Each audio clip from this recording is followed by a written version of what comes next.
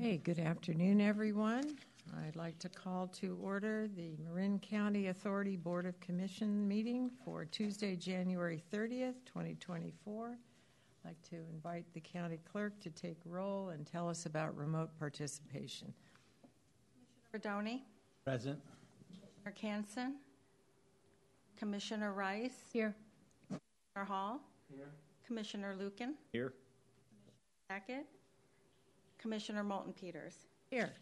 If you're joining us today on Zoom and would like to participate, please use the raise hand icon located on your screen. If you are participating by landline, please press *9 to raise your hand. When it's your turn to speak, your name will be called and you will be asked to unmute your device. If you are participating by landline, you will hear that you are unmuted. That concludes the instructions, and I will pass the meeting back to Commissioner Moulton Peters. Thank you. Our first order of business today is the reorganization of the board, electing the president and vice president. Is there someone who'd like to make a nomination? I would move nomination of Commissioner Rodoni for president and Commissioner Sackett for vice president. Great. Is there a second? Second. Public comment on this item. Not seeing any in the chambers. Is there any online? Yes, we have Lynn Axelrod. Please unmute.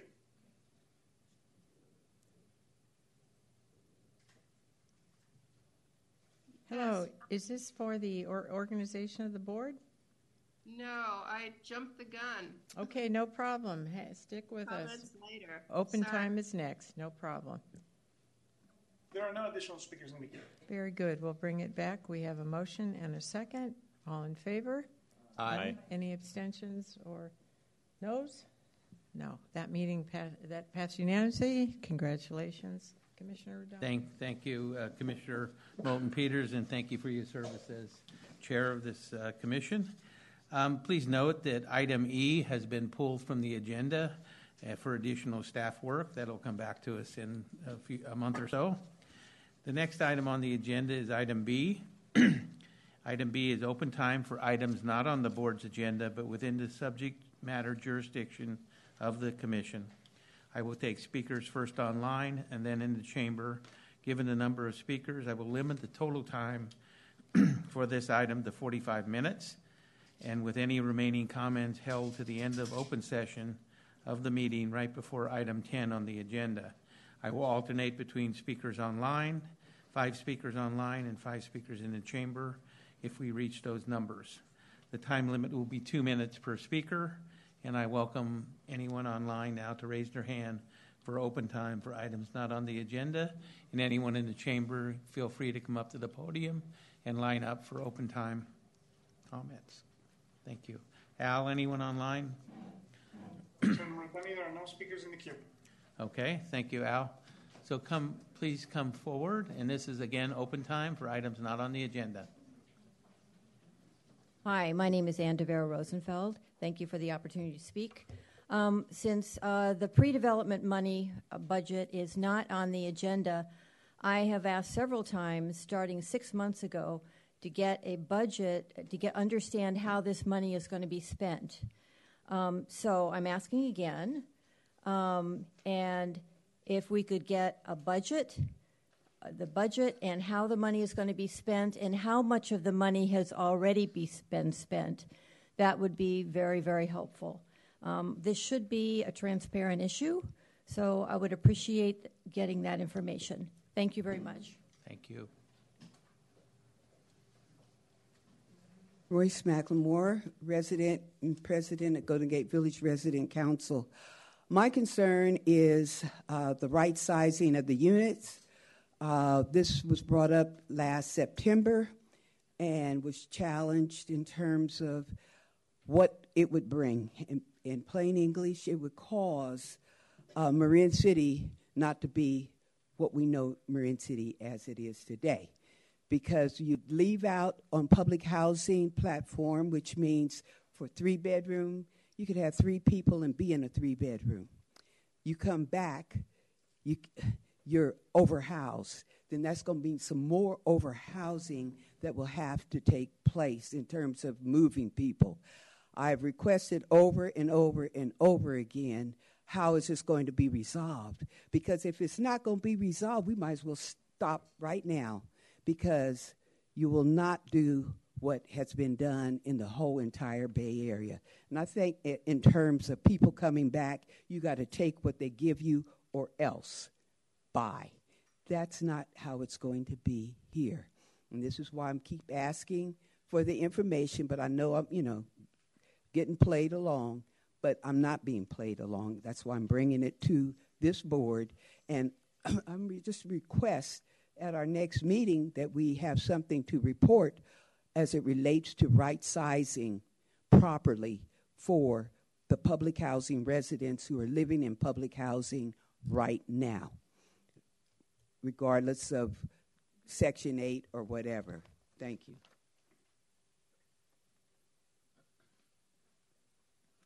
Hello, my name is Tashara, and I also want to speak about the pre-development loan.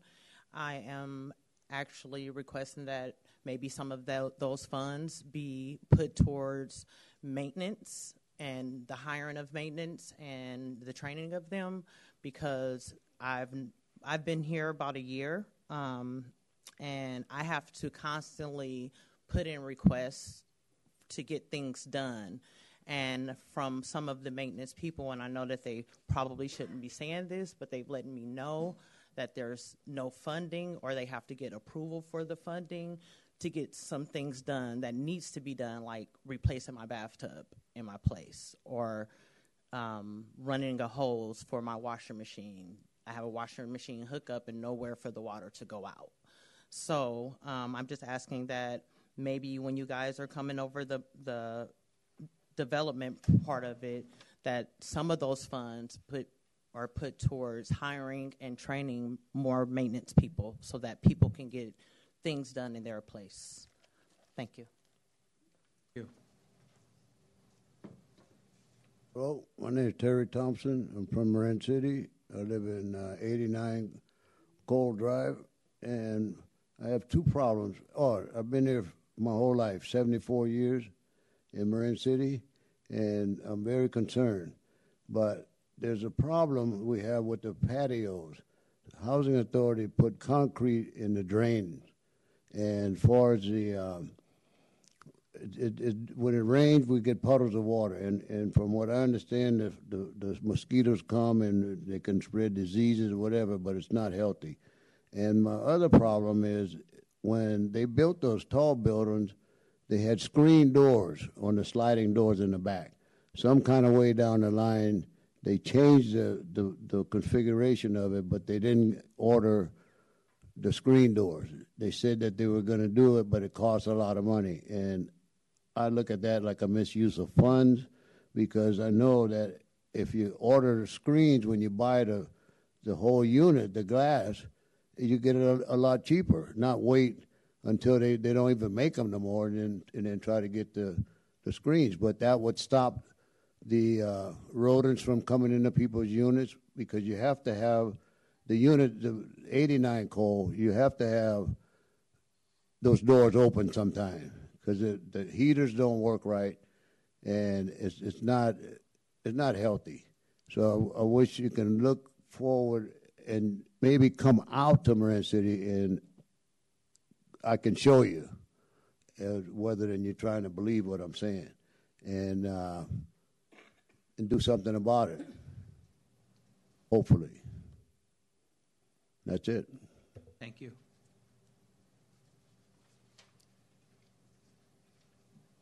Hi, my name is Beverly Freeman. I'm a resident of Golden Gate Village. I've been living in Golden Gate Village, I think about 15 years now.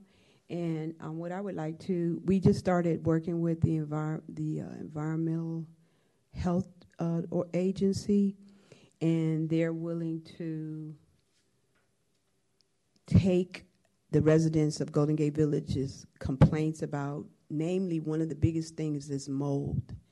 There's a really large problem with mold. I talked to a lady over in 409 the other day, Drake, and she was in a unit that was plagued with mold for about a year, and they moved her into another one. I lived in 419 Door 21 for 5 years, and there was a really bad mold problem in there, and then I was forced to sign a release of, I think it was liability when I recertified one time. So I would just encourage the board, the supervisors, the commissioners, and the housing authority to work hand in hand with the environmental health agency to address a clear health issue in Golden Gate Village. Not only that, there needs to be some weatherization of the units. Our light bills are very, very high. Our electricity, PG&E is high because there's air escaping out of the windows and the doors. So I just would encourage Housing Authority and all those who are in a position of authority that have the power to make some changes to do that, and so that the dwellings, the units that we live in Golden Gate Village are just like the ones that you all live in. We all should be living in quality habitations, and that should be a consideration because we're all humans. Thank you. Thank you.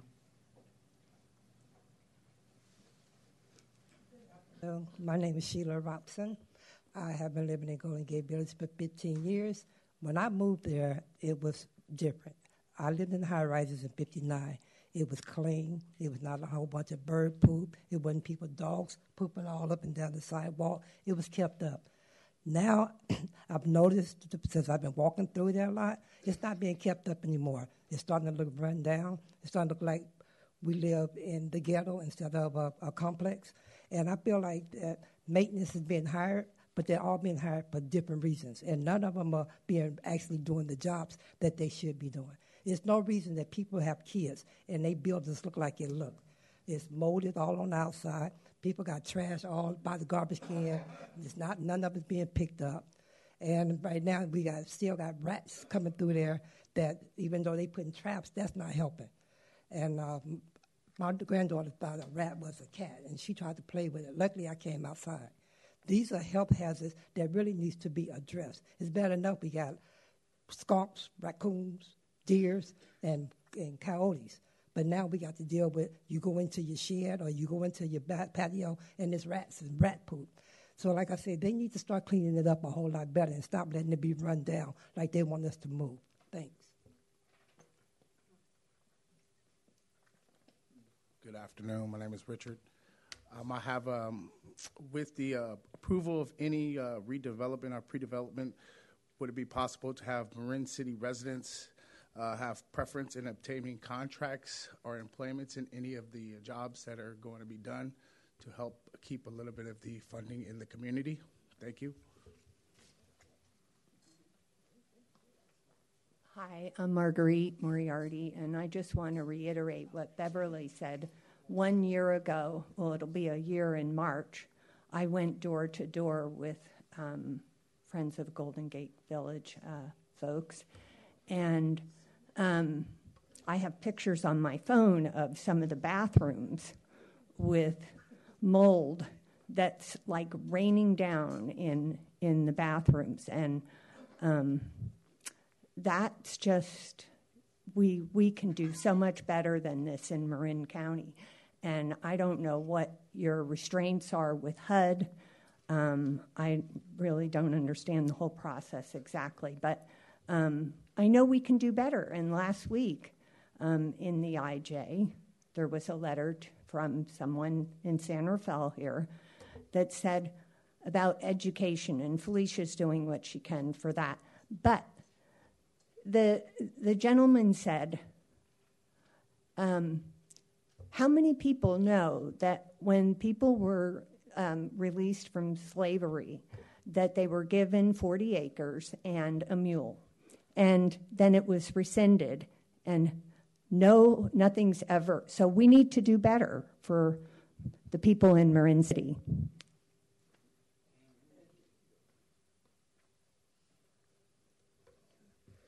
Hello, my name is Capri Price. I am currently on the Empowerment Fund Committee. I just want to bring up an issue that I have. I am currently 9 months pregnant. I'm due next month. I live in the high rises in Marin City, and I put in a work order. I put in 1, 2, 3 work orders December 26th. last week, my work order, one of them was fulfilled. I have mold in my apartment, and I could not open my windows, which are ceiling windows. My house is very humid inside, and I cannot open my sliding doors due to not having screens. I feel like these are minor issues, but at the same time, for someone who is pregnant, it's very hard to breathe in those conditions.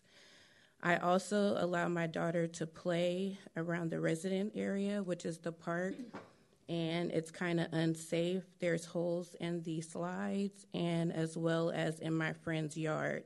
There are pest problems that are very, I feel like, are very serious when you have skunks in daylight that are just living in your sheds due to broken wood and infestation.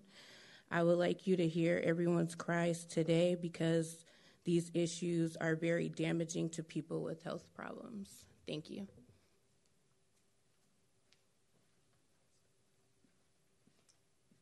Good afternoon. My name is Sharon Hayes. I've been a Marin City resident for over 63 years. I've seen a lot of change, not for the good, unfortunately. I follow the rules. I call in the work orders. We've been talking about the redevelopment. We have maintenance meetings every other Thursday. On a meeting before October 23rd, I expressed several concerns about my unit. It's normal wear and tear issues. There's no vandalism, no damage. It's a clean unit, but things get old. You call the maintenance line.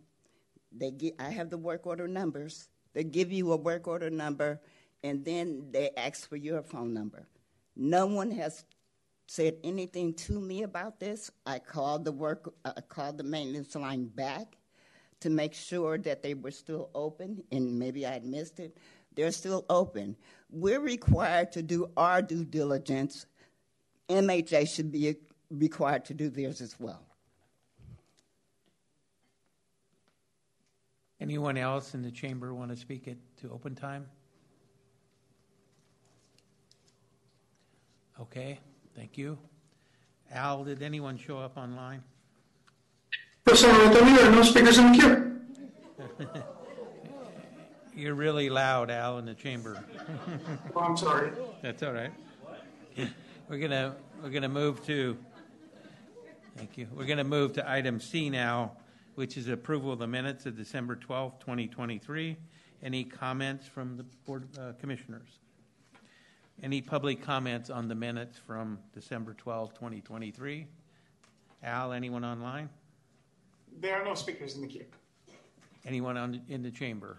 All right, thank you. You can bring it back to the commissioners. We have a motion and a second, please. We have a motion by Canson and a second by Luke, and all those in favor say aye. Aye. Aye. Oppose, abstain. That motion carries. Thank you. Item D is Board of Commissioner matters and Executive Director report.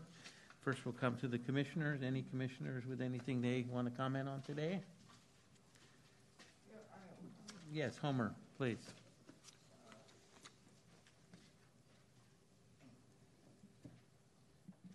I would really like to respond to Mr. Thompson's statement, and just to say that he is absolutely correct. I have been talking about these screen doors for a long time for tenants who live on bottom floors and tenants whose units are actually have access to the grounds, which is so. And yeah, I mean, well, yeah, well, okay. Let me finish. So that was a point that I had been mentioning a while back before we had the new members on the board. But what it was this was due to the rodents entering the units when people open their sliding doors. You need to have screens. Also, as it pertains to the maintenance department, well, that's a different story. because the maintenance department has been inadequate for a very long time, and I tried to address that one too. We seem to, it's simply because we can't get anything done because we don't have the right skilled people to fix it. So the problem there is that we've tried to address hiring people in the residence, but most of them are not trained to do that type of work. So we end up having to bring an outside contractor in to do a lot of things. So that creates a delay. But I'm just speaking on stuff that I have addressed, have talked to the directors about. Yeah. Thank you, Commissioner Hall. Anyone else? Not yet, no. In a minute. Yes, sir.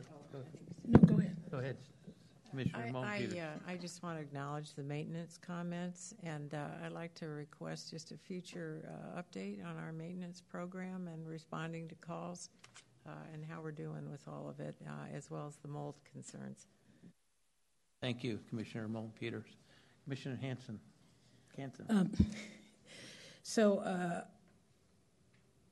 I think I'm doubling down on what Commissioner Hall said, and with regard to the maintenance, I lived in 419, and so I know that even in my bathroom, the first year I was there, my ceiling fell in. And the other part was I didn't even know there was supposed to be a fan in that bathroom. I didn't know until right before I left that there was supposed to be a fan in there to get the hot air out. If you open up your window in your bathroom, it's right on the walkway, and for some people that's disturbing. It can be disturbing because you never know who's walking by when you're taking a shower. So with the maintenance issue, I had a woman, her apartment leaked. I had bubbles on my ceiling. I thought the maintenance was a little bit better a couple years ago when I was there because they seemed to respond a little more prompt. But there are issues. The garbage can and the garbage chutes need to be cleaned out regularly. They used to be sprayed down. That's not happening like it used to be. And that's where the rats and all the critters come in. I think I complained before Ms. Hazel passed away. I think I complained about that dog poop has been an everlasting problem, and it really needs to be addressed. It's ongoing, and it was bad then, and it's bad now. The other part of it is I think the screen doors definitely there needs to be screen doors, but there does need to be some trained maintenance. I thought that there was some situation where we had some funding to develop programs to train some people in Marin City. Maybe you can address that when you do your statement, to train some people if they wanted some training, some journeyman training. I thought we talked about that. But yes, it definitely needs to be addressed. I think we need somehow either more maintenance or their time needs to be managed a little bit better. Thank you. Any other commissioner comments? Go ahead. If I could make a follow-up comment, I just want to acknowledge to our executive director, I know that there's a balancing act with maintenance currently in the day-to-day, absolutely has to get done, but we're also planning for a thorough renovation. And so perhaps when you do come back to us, you could help us understand what are the kinds of things that we can expect now in the buildings, and then what are the things that are going to be happening as part of the renovation. That could include screen doors, and maybe we have to find a temporary solution in between. But I just want to acknowledge it. We're going to do a major renovation soon, and that should address a lot of these issues, but we need some solutions in the short term as well. Thank you. Any other commissioner comments? All right, we're going to move now to the executive director's report, and then we'll take public comment on this item. Okay. Good afternoon, commissioners and the public. I wanted to start today with asking a couple of my staff to come up, Samantha Gazowski and Suzanne Joyce. Commissioner Hall and Commissioner Kansen and some of the staff, a couple of our staff members all went to a NARO conference last week in Napa for the Northern California chapter of NARO. And at this conference, I'm thrilled to just want to take a minute because the Housing Authority got awarded with 2 awards. We're the only housing authority that got 2 awards at this conference for some of the work for being the Housing Choice Voucher Program of the Year and for our Foster Youth Initiative program. So I just wanted to have a minute, because I was not there. I wasn't able to attend, but Commissioner Hall and Commissioner Canson and a lot of our staff were there. So it was an exciting moment that I wanted to be able to share. So, Suzanne, you want to? Pull that mic right towards you so we can hear you, okay? And make sure it's on. There you go. No? Is it on? Okay. Yes, good afternoon. So we were extremely excited to receive this award. My team has worked really hard last year and the year before. This award was basically for our utilization of the vouchers that we have, as well as our leasing. And they also commended us on how we have, in the last 2 years, we have not been in shortfall, and we have been within our budget, financially with our budget. But the main thing is the utilization. At last, they also added in that we last year we added over 100 project-based vouchers, and they were very, very excited that we're trying to increase the voucher program through the project base as well. So I'm very happy, and my team was very excited to get this award. Terrific. Congratulations. And we have another one, too. We have another one.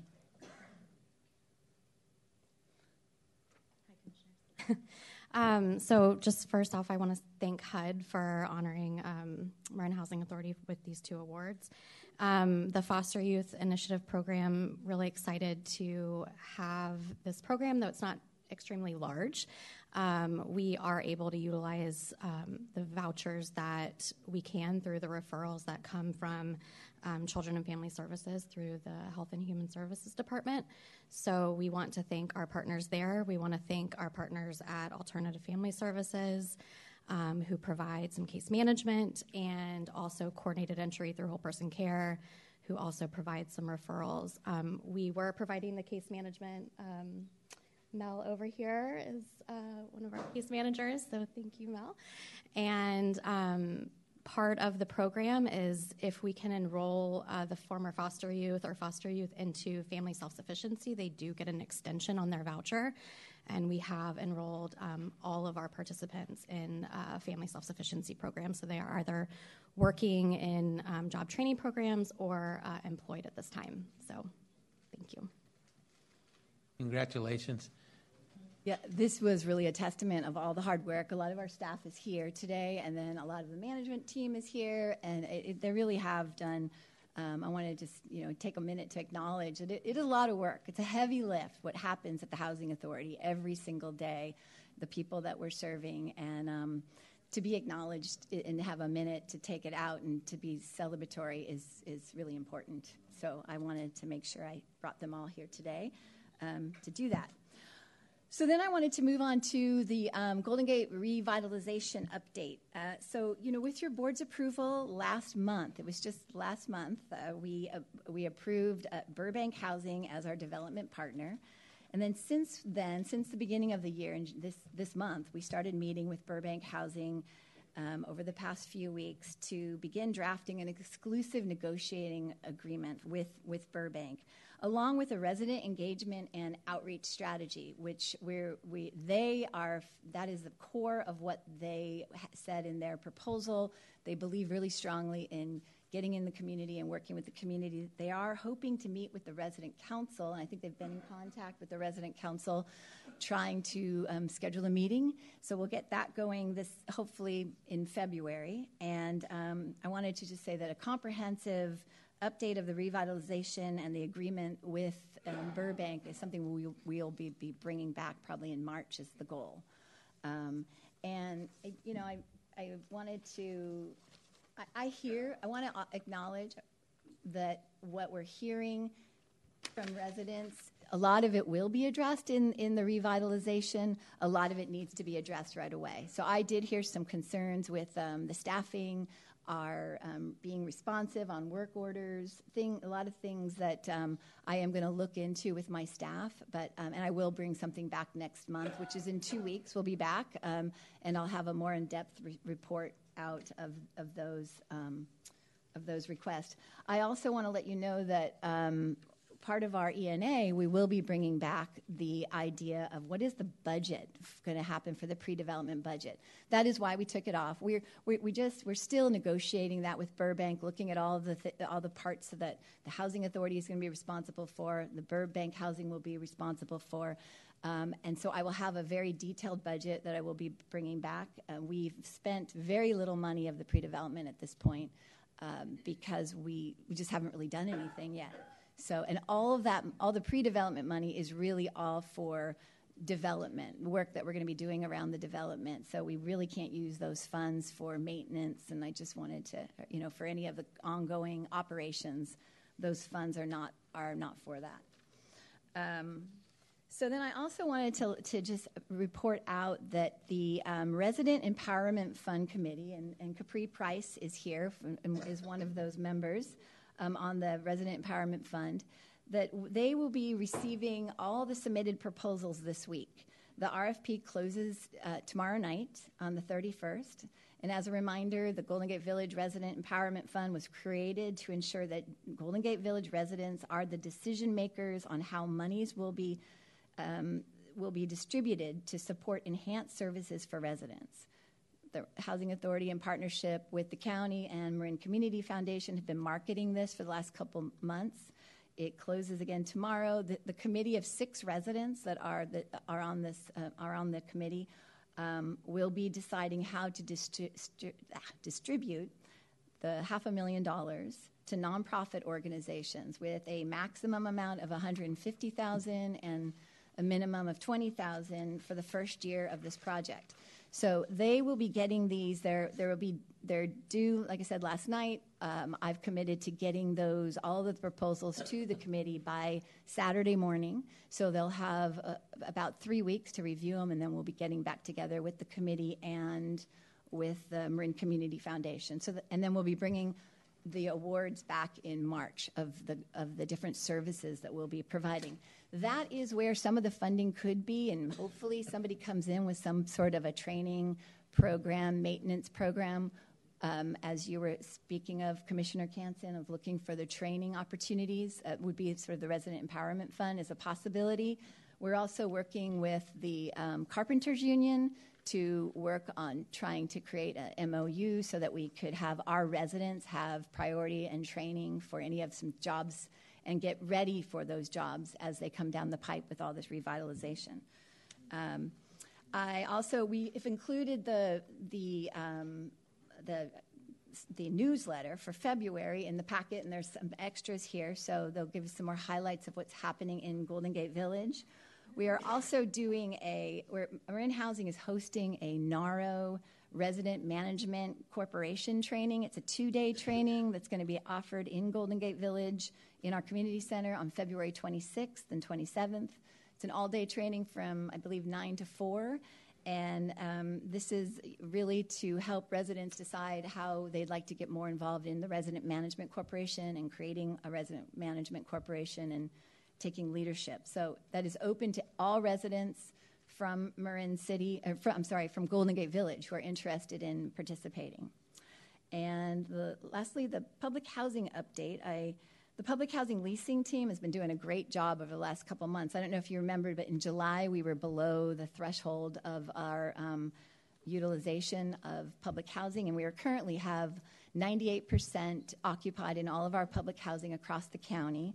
The staff has also been working hard with the residents to collect delinquent rent and to support residents with setting up the repayment agreement. So that's been going well with working with Legal Aid and the community and Community Action Marin. The capital improvement projects that are underway right now are at Casanova. We're working to replace the roof there and the sidewalks. We are also working with to clear out all the storm drains in Golden Gate Village to make sure that all those drains are flowing as we're going to be getting into some rain very quickly. Then lastly, I just want to introduce, I know that last month Nick Zoe, our CFO, resigned, and we were really fortunate that we have our former auditor, Kim Dolan, who is stepped up, and she is our interim CFO. So she's been an amazing partner to have back with us, and we've got pretty grateful that she was able to be available to help us right now. So we're happy to have Kim be part of the team. Yeah. And that concludes my executive director's report. Okay, I'm going to bring you back to the commissioners for any questions of our executive director. Commissioner Canson. Okay, it says right here that this funding would allow MHA to begin the rehabilitation of the existing GGV units, but you're saying that it's not going to be used for maintenance now? No, that's a pre-development. It's all for the large redevelopment projects that is coming forth. And so what? So my issue with the large contract is until then, until you go through the process, and I mean, you've got to get historical landmark permission, you've got to go through the HUD and the Section 18. So until then, this money will sit with the development team. Is that what you're saying, with Burbank? Mm-hmm. So that's all being worked out, but primarily there's all kinds of, we have to do a needs assessment so that we can, as part of our Section 18 application, which we're hoping to put in by July, there's other kinds of engineers and architects that will be, those are all the expenses that fall under this pre-development. To figure out what are we actually going to be doing inside of the units in the landscaping. We're greening it. We're doing it historically. That's all the work is happening with that pre-development loan. So it will start getting used quickly here as soon as we get this exclusive negotiating agreement. Because that's what I'm concerned with. I'm concerned about until that time, because it's going to take a little time. What are we going to do to make sure that we're taking care of the property, that we're properly maintaining the property, that the residents feel safe, they feel like this property is a place that they can be and not worry about mold and stuff like that. That's my concern, because I know this is not going to be a short process, and the residents need to understand that it's not going to be right away, and so that, we have some steps that we're going to take to make sure that they're okay until then, that the maintenance is taken care of until then. Yeah, and the executive director is going to come back with a presentation next month, hopefully. It will tell us what that plan is and what they can take care of now and what will be delayed. Anyone else? Questions of the executive director? Okay. We're going to move to the public. These are comments on the Board of Commissioner matters or the executive director report. Come up to the podium, please, and I'm going to go online first. There's one speaker, Al, I believe. Yes, the first speaker is Barbara. Please unmute.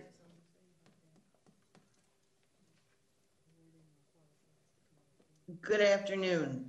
Sorry I can't be there in person, but this flu is no joke. So I'm especially grateful for Zoom at the moment. Last year, some of you commissioners asked Kimberly to include in her executive director's report to include her executive director's report with the agenda so that you and the public could have some advance notice of the issues she intended to discuss. But the only item that's attached to her executive director's report this month is the Golden Gate Village newsletter, which is most certainly not her executive director's report. I hope you will ask for this oversight to be remedied in the future so that we all can have access to her report before the minute she gives it.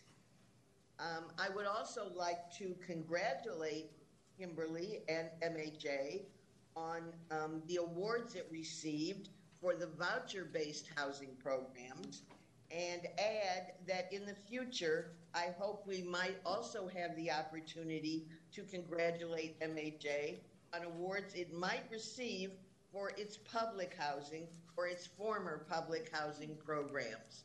Thank you. Thank you, Barbara. President Rodeni, there are no additional speakers in the queue. So come up to the podium, please. Thank you. Good afternoon again, and my name is Sheila Robson, and I'm not going to disrespect you, Kim, but I'm going to be honest. You praise your workers. I'm happy for you.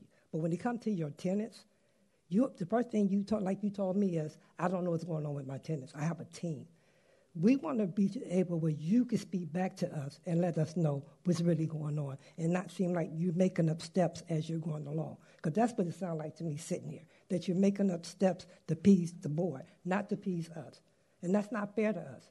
So It's not fair. Could you speak to the commission so we can hear I'm you better? speaking to Thank all you. of you. So I feel like she's pleasing you guys. She's pleasing her staff. She forgets that she has tenants. When I had an issue going on, I reached out to Kim. She pushed me to other people that I don't even know who her workers are. None of us know who we be talking to. And that's not fair that I feel like we getting slid up under the roof and not being addressed like we should be as people who's paying your rent, people who's making sure that she has a livelihood like us. So I want to be treated fairly and not like I'm just a low-class person just living up under her roof. Thank you. Yes, I just want to say, too, as it relates to Burbank, I asked Burbank the same question as it relates to right sizing. They had never heard of what Kimberly had proposed, her changing HUD law. I even told her, since when did you start writing HUD law? Because it's not going to happen. For the public record, this is all a sham, because in the end, when they, if and when, they'll say, we can't do it. You have to be under the voucher program platform, and that's period, which would force a lot of us black people out of Marin City, out of Marin County by being considered overhoused. That's one thing. And then as it relates to resident services, we have two coordinators that work in resident services, very intelligent, educated black women. And I tell you, and I told Kimberly, why didn't you reach out to the staff that you have to encourage them? Because she said, well, they didn't apply. Did you encourage them? No. But you want to bring in somebody from who knows where to be their supervisor. How unfair.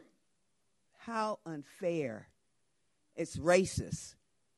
It's straight up racist because one of the employees has more credentials than the one she wanting to hire. So then, I'm going to break it all the way down. Then it'll be 3 white women, and I don't have anything against white women, but 3 white women that would be supervising 2 black women. 3. Thank you. Time's up. So there's a historical historical sickness in this country, and it is directly affecting people of the diaspora. And what really concerns me is the things that go on underhanded behind closed doors to make life hard for African Americans in this county. And this whole, what is it called, Royce? The thing that they're going to use to move people back in? Choice voucher, one more way to get rid of black folks. And I would just implore this county to do something to help black folks, not to take our housing away. It's like no place safe on the planet for black folks. Gentrification is alive and well. It's already started in Marin City. Sausalito is encroaching on us. Come on, can we get some love? Can some black folks get some love in Marin County? Can we get some support? Not figure out some way to unhouse us. Come up with some kind of little way to, when they move back in, because it already happened up on the hill. You let people move in, and then a year later, you do something with the rent so they can't afford. All those little steps to keep black folks from doing something good or to make life hard for us. Can we get a little love from Marin County? Love. What a concept.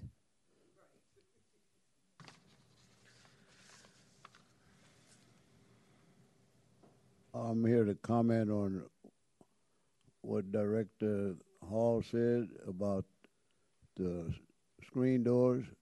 when I was saying it, I wanted screen doors on every back unit, not just on the bottom floors. That's not what I was saying. That's why I want to clarify that. And also, as far as having a qualified people in the housing authority, that residents, I got a track record of wiring those units. A successful track record. I wired the housing authority office by myself. I come from my dad was a master electrician. He had a business in Sausalito in 1946. He worked in the shipyard for 10 years. He was the foreman over all of these guys. But I got so much experience, it's almost blows my head open. But I made an agreement with Kimberly Carroll and these other guys that I could teach these guys. I've been there my whole life. I don't want Marin City to leave. I love Marin City. So I said, I'll help them, teach them the trade. I know what I'm doing. I'm just up in age now. I can't do a lot of stuff, but I can save this this county a lot of money. They're hiring contractors I got photographs that they don't even know what they're doing. They're charging an arm and a leg. We don't need that.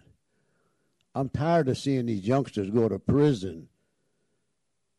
You understand what I'm saying? I want them to be able to be viable citizens and learn this trade or whatever, and even other trades. But it's a lot of lies going on in the housing authority. Your time's up. Thank you. Okay. So can I come back later? We'll give you another time, yep. We'll tell you when to come up. I'll be back. All right.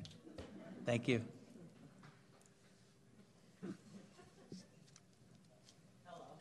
Hi. Hello again. My name is Tashara.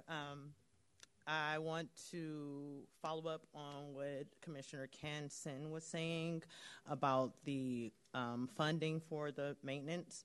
For one, we all understand that process is going to be a little longer as far as getting the whole development together and where the money is going to be funded.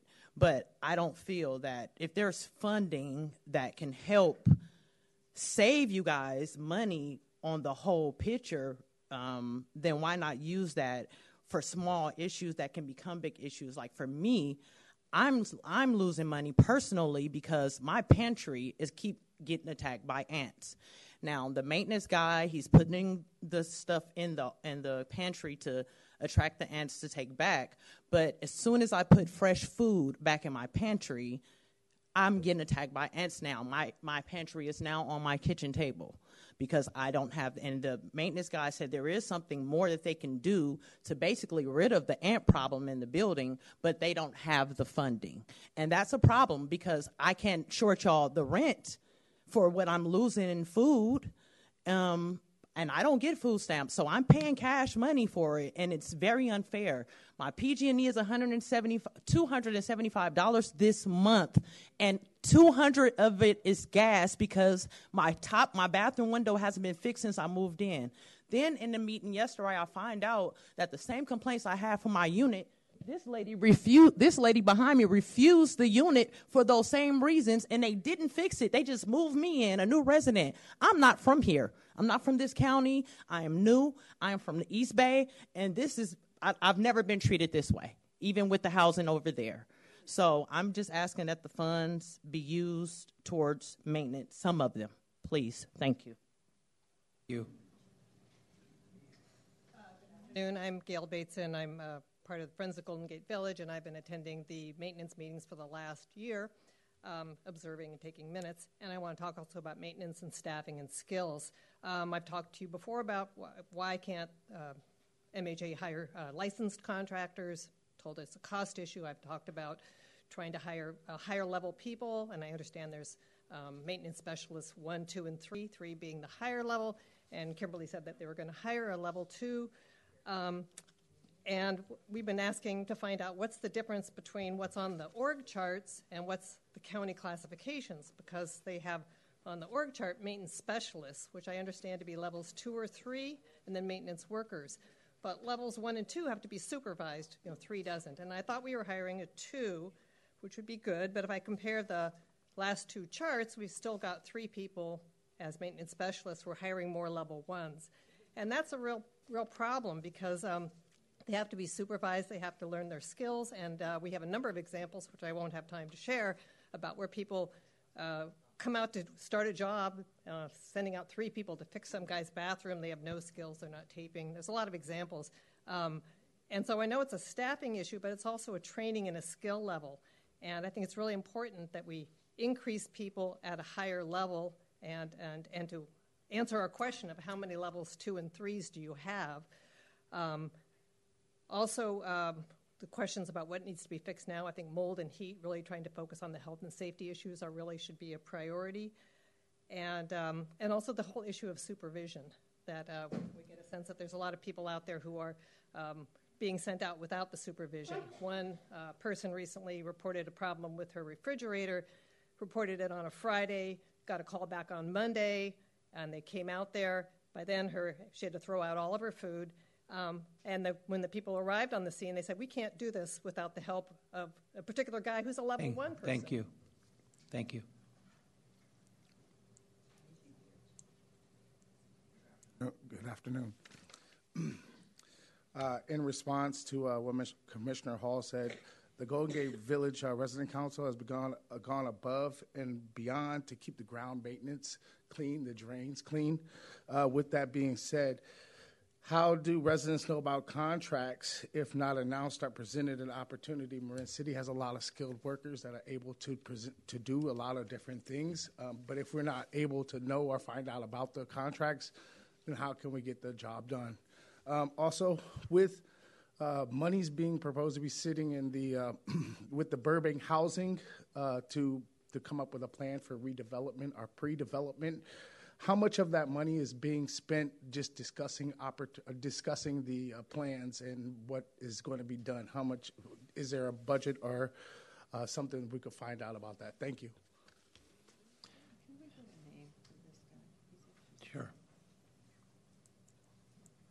My name is Anna. I'm a resident in the Golden Gate, and I just wanted to bring to attention about the weatherization, if I'm saying it right. Basically, like weather strip, our houses and apartments be freezing during the winter or super hot during the summer. We have no AC units, or we don't. Even if we had like something that would like just strip the bottom of our doors or have better window panes or things like that for our apartments, just so our PG&E could be a little lower, or we can have sufficient air quality inside our homes, of course, on top of the mold problem that we have. Thank you.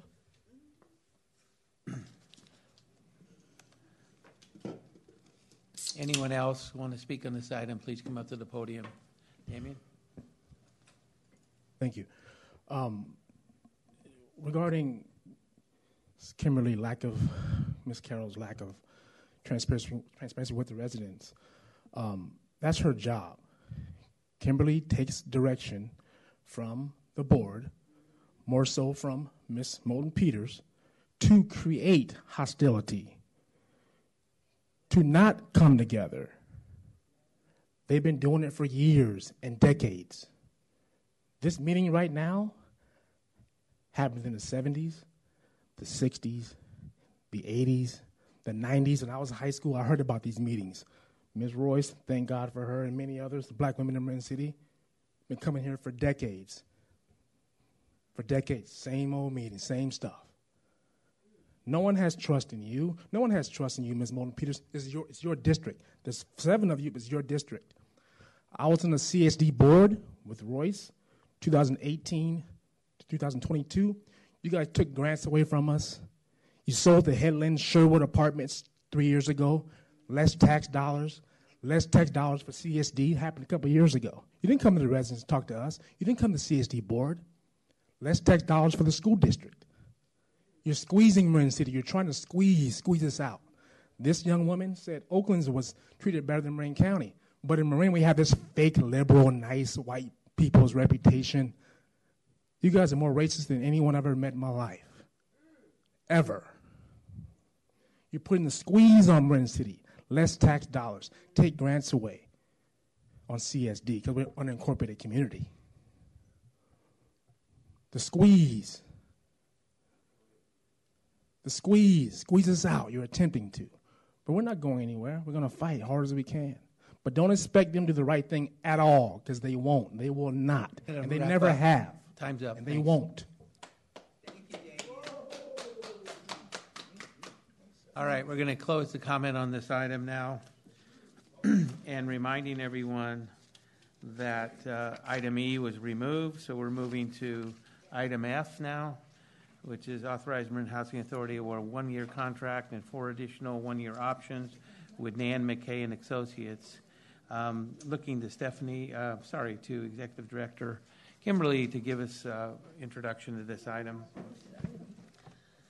Okay, so with this we are looking at extending another year contract with Nan McKay to help us do our annual recertification process of looking at files on an annual basis. So I'm going to have both Kathleen Wyatt and Chris Barta really speak to this because it was a procurement, and Kathleen's in charge of the, she's our Director of Housing Operations. You're going to read the letter? I thought you were going to read the letter.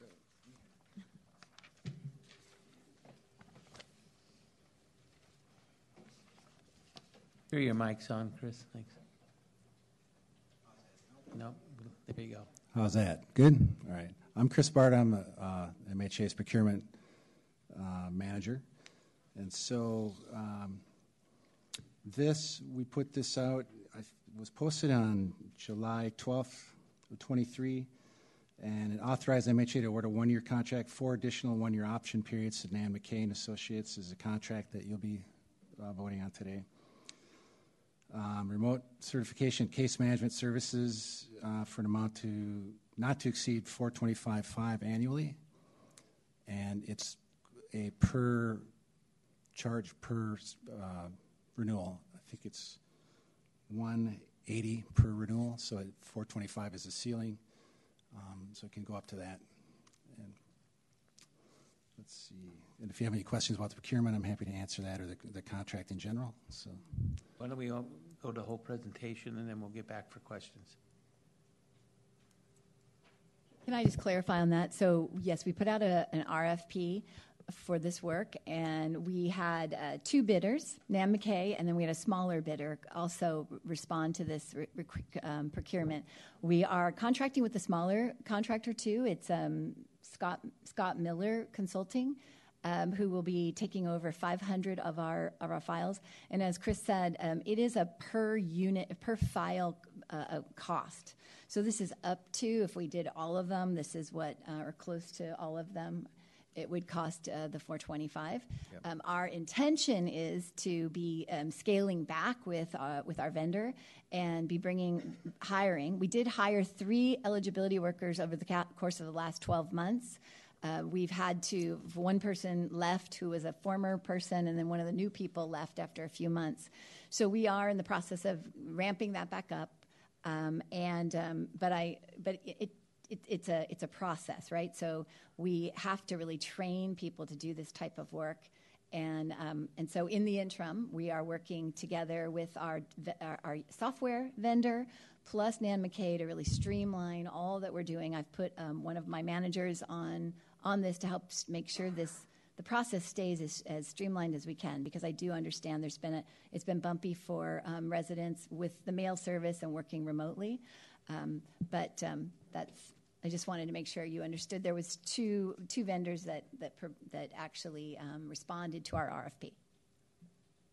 Yes, only 2 vendors. Otherwise, we might have been able to entertain somebody new. But right now, we're still working with Nan McKay, and as Kimberly said, we're trying to improve our processes with them, so as long as we're still using them. But we do have a big plan to hire more eligibility workers to be able to do more work in-house. So the second vendor, the smaller vendor, since he's just getting started, we're starting him out with 500 special program participants. And if he does well with those, then we can enhance his contract and add more to his plate. anything that we take off of Nan McKay's plate and give in-house or to that other vendor reduces our dependence on Nan McKay.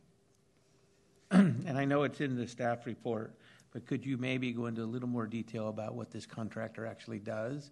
Because I think that's important to understand. Sure. Nan McKay I want to say that Nan McKay is a nationwide industry leader in affordable housing tax credits, and they do public housing Section 8, and they're also a large trainer of all of this work across the country. They do everything from training to overseeing or taking over a whole agency and running it from the ED down to the property managers, everything. To what they do for us is they do our annual recertifications of our client files. So for the Section 8 in public housing, they have a portion of those files. And so every year, each participant on our program needs to show all of their documentation. It's like doing your taxes, quite frankly. Every year you have to provide all of this. And so Nan McKay is doing that part of the work for us. It's very limited. They're not in charge of paying our landlords. They don't manage our programs. They are really just sending letters, working remotely, trying to complete people's applications on a timely basis, because that is something that dictates the funding that we receive from HUD, that these are done timely. And right now, all of ours are done timely. We started working with Nan McKay about 7 years ago because we were very behind, and HUD said you have to get these up, and our auditor told us that, and we needed to increase what we were doing. So Nan McKay started to help us to get the backlog done. This was 7 years ago. And over the course of the years, when people have retired or left or we've had to recruit, they've taken on a few more of our files. And so that is all they're doing, though, is certifying the income of participants that are who are current participants on our program. Just to follow up, and then we'll go to other commissioner questions. You currently on your staff do not have the capacity to do this task that you're contracting out. Do I understand that? We don't. We have we have about 4 or 5 eligibility workers. We actually have about 12 or 13 Section 8 staff and public housing staff, but about 4 of them are public housing. Are eligibility workers. So they do have the capacity. They could learn that. Some of them have done it in the past. What we've done is we've been using some of our staff to help with. There's a lot that goes on, so they're doing rent increases. They're doing all kinds of things. So a lot of the parts and pieces of the eligibility work they haven't done. So we're having Nan McKay do it. We don't have the capacity. This is what you meant, to take it all back right now. It is a process. We definitely would have to train more people, get people ready to learn this work and take it on. Thank you. Other questions? Nan McKay has been in the news for the San Francisco Housing Authority. I wonder if you could describe the similarities or differences in their contract. And then secondly, I'm sure you will hear today from my constituents who've had difficulty with the recertification process and have complained to my office that Nan McKay loses their paperwork and they have to resubmit it. And so, we've got to, what's the quality control on this? And what do you do when they don't perform? So if you could answer those, I'd appreciate it. Okay. So with the Nan McKay in San Francisco, very different contract. They are running the full San Francisco Housing Authority. And just to be really clear, HUD came in. The San Francisco Housing Authority was not running their housing authority well. They were taken over by the city of San Francisco, the city and county of San Francisco. HUD required that they contract out their work, the whole project. So everything from the CFO down to everybody. They don't have any staff in San Francisco. So their contracts are managing the whole programs, paying landlords, paying nonprofit organizations. They're running they're doing all of our jobs. We do not have Nan McKay doing anything near that. They're doing file management on an annual basis for us, and then we have staff in house that's really the front facing and can work with residents also, and we have the management team. and others in-house. So Okay, very thank you. different contracts. So let's go to my question about recertification and lost paperwork. Yes. What's being done about that? Well, we've been improving the digital document retention system because that was a little haphazard before. We're trying to make sure that the documents come in from the tenants or the participants and go where they're supposed to go, where they can be found by the Nan McKay team and also by our auditors and by staff who has to look at them for whatever reason. I'm going to be doing quality control at least quarterly to make sure that those documents are going where they're supposed to go and that we can find them. And we're also trying to improve our letters. The letters that go out to the participants and the tenants are sometimes unclear, and it makes it look like they have to resubmit their whole packet when really they only have to submit a document that's missing in order to complete their recertification. Okay, and where do people go when they have issues or complaints? Where do they lodge those, the residents on Nan McKay? Where do they go? Well, they should be speaking to the staff in whichever office they live near, and we can look into it for them and follow up. And if it doesn't work at that staff level, it can be escalated to managers. Okay, that's important. I also understand you have a new kiosk. Could somebody explain what that is so we know? Yes, I'm not sure because I'm not technologically advanced myself, but it's this great machine that accepts the paperwork and has it sent digitally to the right place so that it kind of cuts out the middleman, because right now a lot of people are bringing in their packets and it's going to our front desk people. And this is a way for the residents and participants to submit it themselves in this machine. And is it at your office? It is going to be it is right now at the office. It has to be installed. Here at Civic Center. At Civic Center. That's going to be the test site to see whether or not there's some bugs in it that we need to get out before we put it into the public housing office as well. So will you be publicizing that and how to use it so that residents can use that? Okay, thank you. Can I also just say that we do have at the sites at our AMP2, which are senior disabled, and then we have Golden Gate Village. We have Yashika Franklin Simpson, who is our property manager, and then we also have a property manager at our other site, and then we have Suzanne, who and her team, who are at the 4020 office. So anybody who has a problem, they can come up to and talk to us, or there's an email.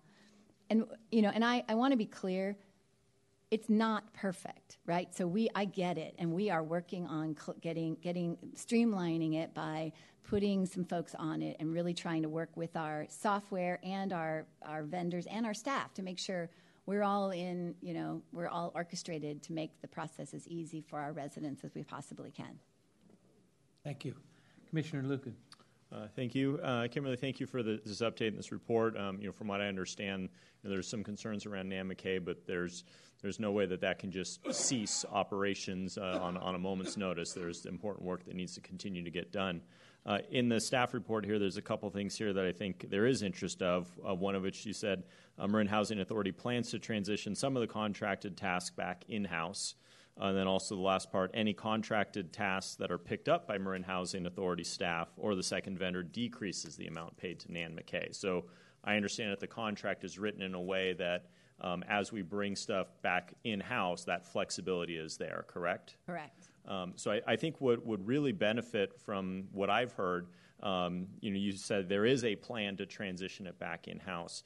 How can we provide some more clarity on what that plan is? And maybe ask you if in the next few months there can be a report back to this board of exactly what that transition plan looks like. What is the ultimate goal that we're trying to get to? I don't know if it means zero contract with them. Maybe there's some functions that they would always do, or another vendor. But what would be that standard that we hope to get to? What that mix looks like between in-house, what does that mean for us in organization, staffing that we need to bring on board, training that needs to be done, and just a little more clarity around that plan. And even if it takes us some time to get there, I think that would alleviate a lot of the concerns, knowing there is a plan in place and that we're not just renewing the same contract a year from now. So I say all that to say, is that something that staff could come back with? I'm sure you have this plan all together, but to kind of put it to paper and communicate it out, is that something we could do in the next 3 to 6 months? Absolutely. Yes, we absolutely will. I think that would go a long way. So Sure. I appreciate the commitment to do that. Thank you. Commissioner Canton. So I'm going to double down on what my fellow Commissioner Lucan said, because as I understand it, when you said, Kathleen, that you gave the second vendor $500 to see how he'll do, as I understand it, he used to work for Nan McKay, did he not? No. He worked for the Housing Authority. Okay, but he was helping you clear up some Nan McKay issues, wasn't he? No, he was running the Section 8 department, and he knows that stuff. Yeah. Okay, that's what I'm saying. He was actually the Section 8 program manager. Then he became the executive director of Livermore Housing Authority.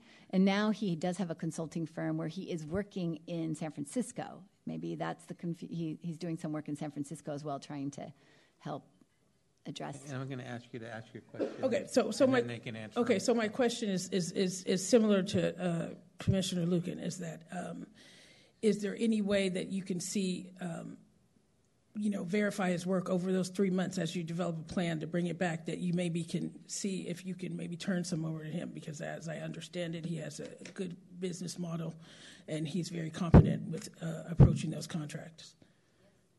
I will add that.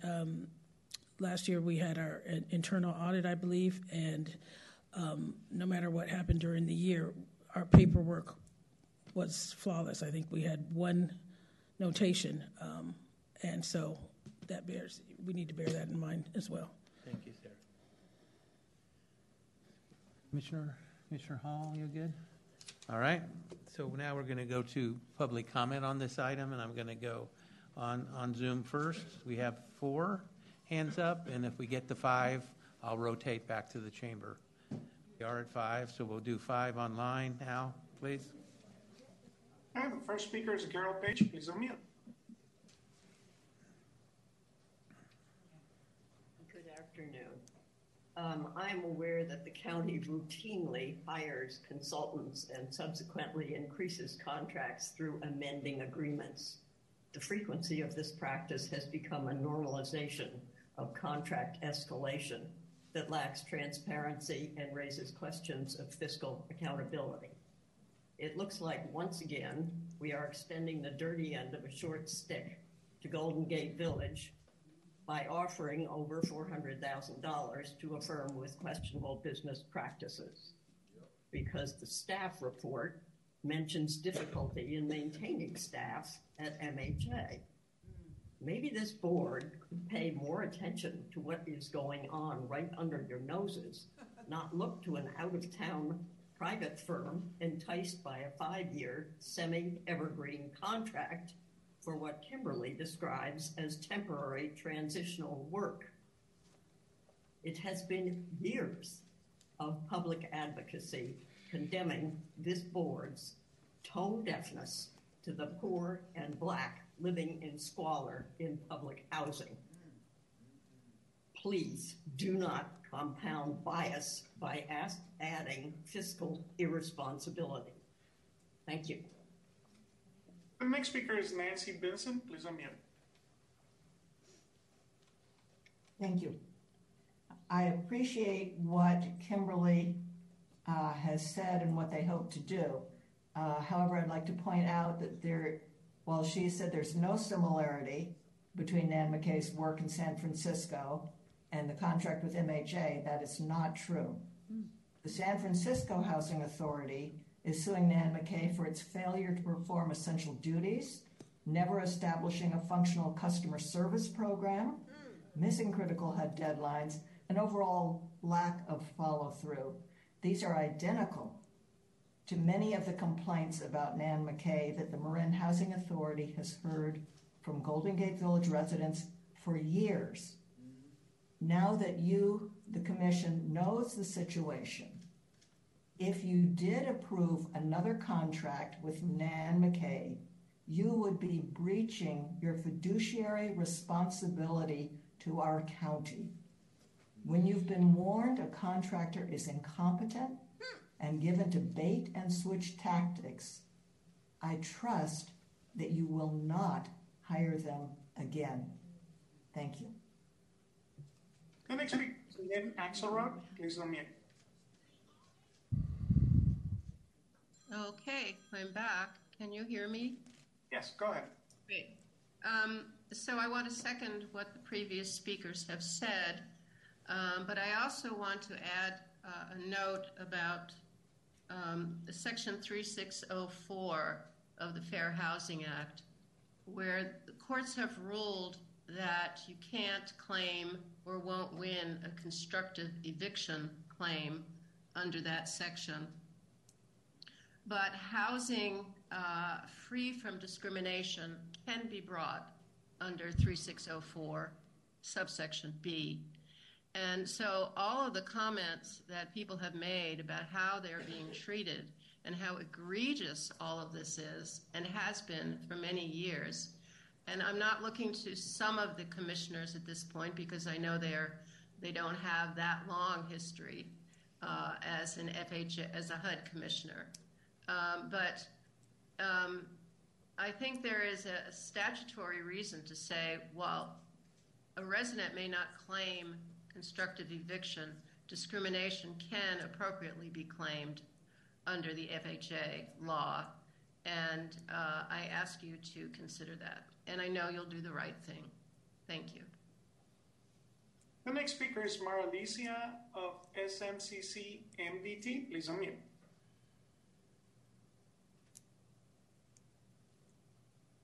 Hi, can you hear me? Yes, we can. Go ahead. Hi, my name is Mara Lisa, and first of all, I would like to thank the Board of Supervisors, and I especially want to thank Stephanie, who always listens to what we have to say in our Marin City community.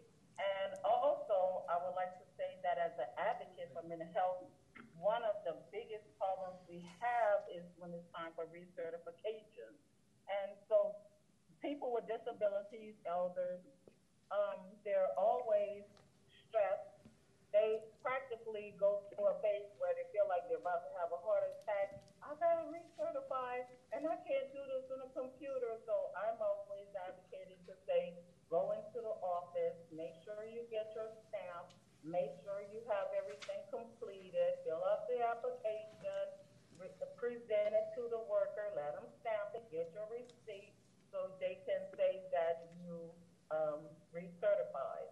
Other than that, it's, I don't know what this big glitch is in NAMA-K, but for people with disabilities, for seniors, for elders, it is very traumatically stressful, because next thing you know, they're getting a letter saying, you're going to be terminated because you did not do this. You do it again, you're going to be terminated. So I started advocating by saying, go to the office, manually figure it out, fill out the paperwork.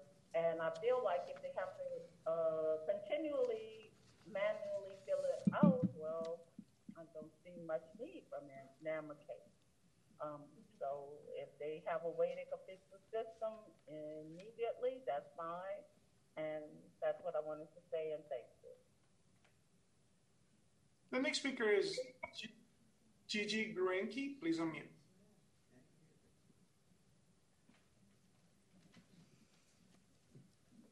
Gigi, please unmute. Okay. I understand that NAMA-K and Associates is hired for recertification and case management. What are the case management tasks that the organization will be covering, and what is their competence in that area?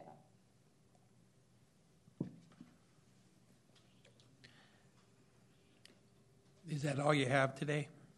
Al, I think you can go. That's my question. Thank you. We'll take that question to staff. So we're going to come back to the chamber now and have 5 speakers come forward. Thank you for being patient.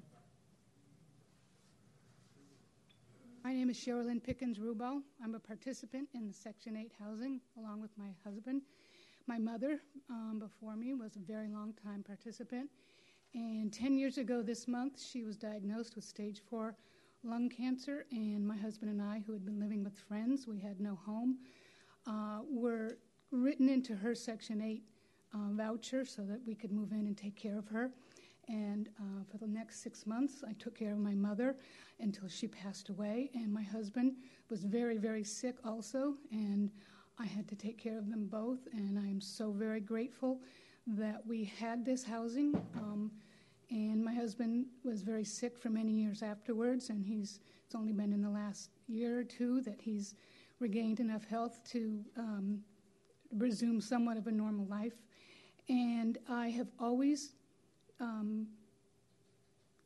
filled out the paperwork and submitted it as asked. Last January, I was sent an email to please do the annual recertification online, which I did. I submitted everything, and I thought everything was fine. And then months later, I got a letter saying I was being evicted. I had to get out of my apartment that was my stable home immediately. I had no idea why. And it was very traumatic, very upsetting. We had no place to go. We would have been out on the street, living homeless again. And so I called and said, I was told, oh, Nan McKay is the one who, and I thought Nan McKay was a case manager. And somebody, I don't remember who I spoke with. I wrote it down in my notes. But this person said, I will take care of it. And they looked at it and found that all of the paperwork that was needed was on the portal, but nobody had even bothered to find it. And so the eviction was canceled, and I pray again that that doesn't happen again. I redid the online portal, but I also put in the paperwork at the office to make sure that my paperwork does not get lost again. Thank you. Your time's up. Thank you. Back again. Thank you. So I moved in, when I first moved into Golden Gate Village under this, the recertification was being done in-house, and it was a lot smoother, but it has, I think Marilisa and her, it has become really, really stressful. They've lost my paperwork a couple of times.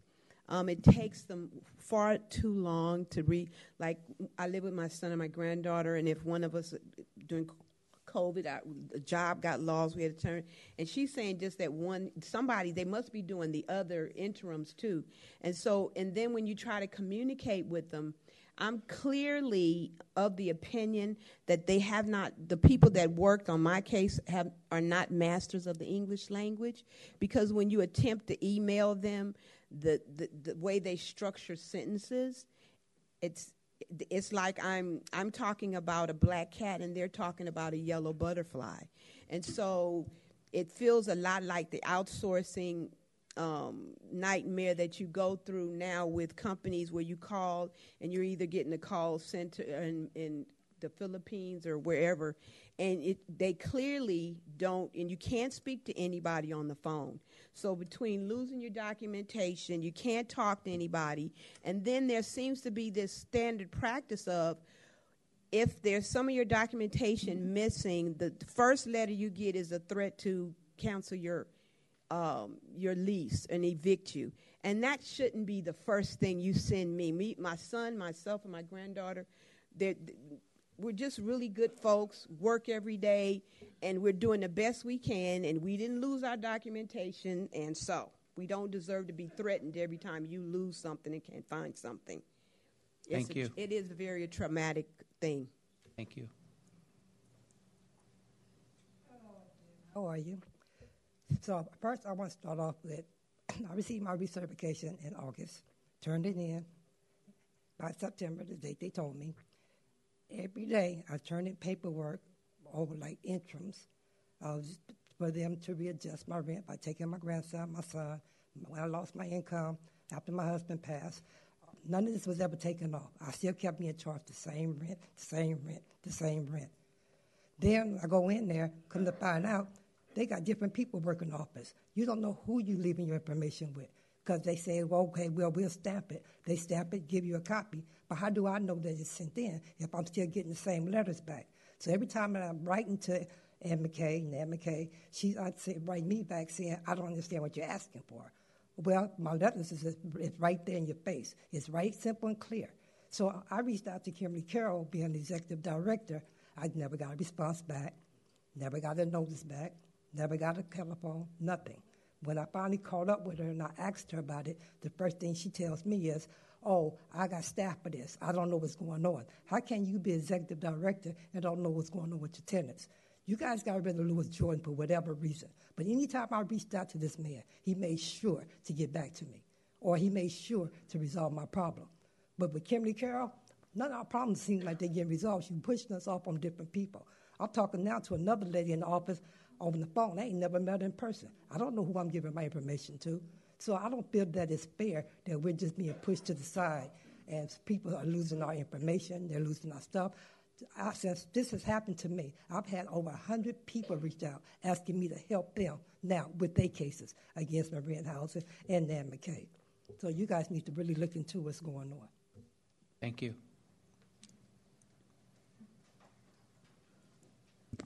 Hello, everyone. My name is Melanie Raquel, and I've been working at Marin Housing for 5 years this coming March 2024. My current role allows me to work closely with individuals who have experienced and currently experienced chronic homelessness while also living with a severe mental illness, substance use disorder, or dually diagnosed. I help folks locate and maintain housing, increase independent living skills, manage mental health symptoms, link to resources, and navigate our system of care. And so I come here today as I strongly encourage this board and Marin Housing Management to create a feasible and actionable plan to transition this work to in-house employees as quickly as possible.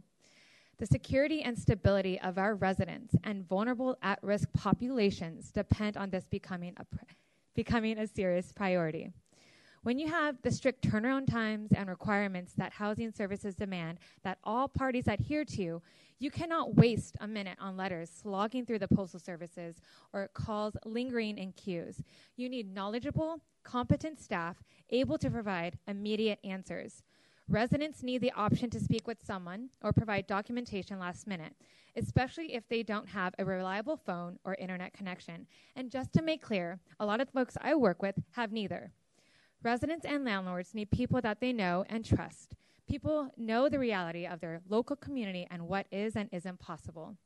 Our community cannot be effectively served by some faceless, anonymous person in Chicago, Florida, or San Diego that doesn't care about what happens after the call ends, has true knowledge of the consequences of their actions, and cannot truly be held accountable. That's what you expect from calling Comcast about your glitchy internet or Amazon about the package left on your neighbor's porch. This cannot be how a person relies on having a stable home. Our residents and your constituents need better than that. They deserve much more. Thank you. Your time's up.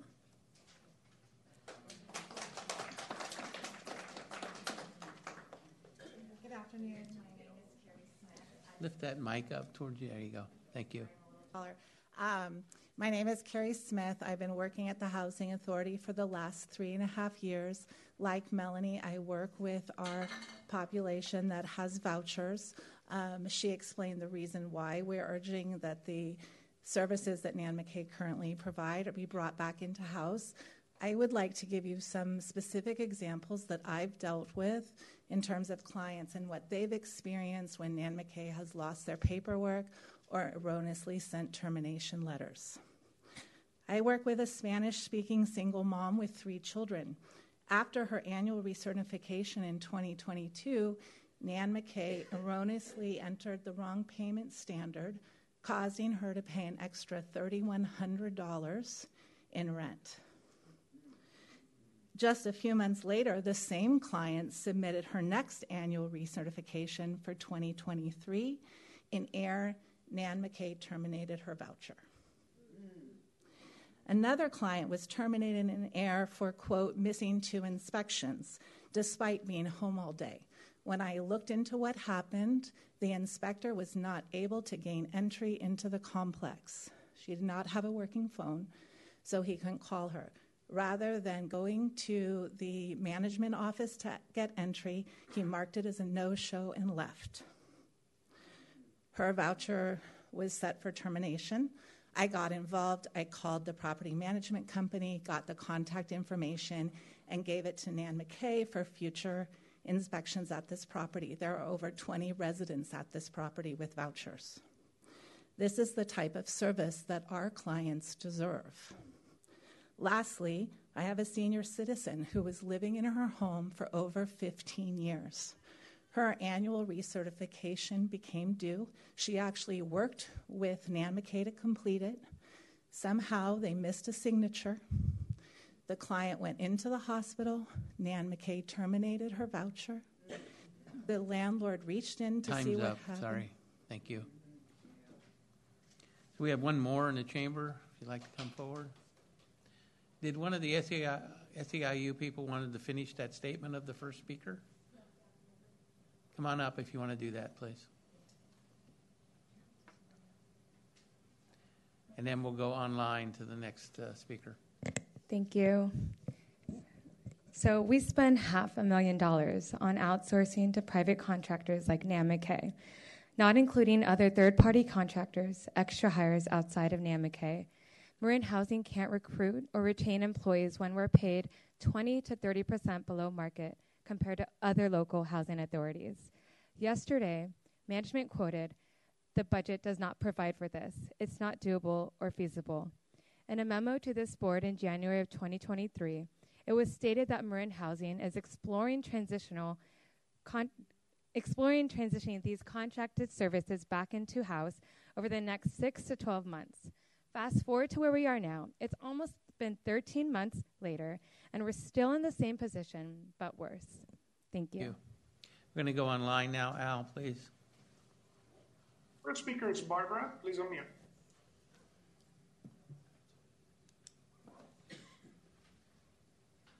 Good afternoon again. A year ago this month, when you approved last year's contract for Nan McKay, Kimberly said she would be bringing some of those services in-house, but that didn't happen last year. So why should we believe that it's any more likely to happen this year? Kimberly explained her inability to do what she said she would last year by saying that MHA is having difficulty maintaining sufficient staffing levels. And that raises the issue of the stunningly high turnover rate at MHA, which is higher than in any organization I've ever seen. It would seem that either people are being hired by MHA who are incapable of doing the job they were hired for, or that the working environment at MHA is not a good one, as witnessed by the employees, the MHA employees you've heard from today, as well as the picket line earlier this month to protest MHA's use of subcontractors, especially Nan McKay. Many of us, including most of you commissioners, have heard public housing residents complain about the shoddy and irresponsible work provided by Nan McKay for many years now. But evidently such comments from the people who've had to deal with Nan McKay personally and directly didn't get your attention because you've continued to renew Nan McKay's contract year after year without question. But now you have public housing residents, MHA employees, a lawsuit against Nan McKay, and the public raising significant concerns about Nan McKay's work. In the light of all that evidence, how can you possibly consider renewing Nan McKay's contract at all, let alone awarding a one-year contract with 4 additional one-year option periods? How many more reasons would you need to deny Time's up. this Thank contract? you, Barbara.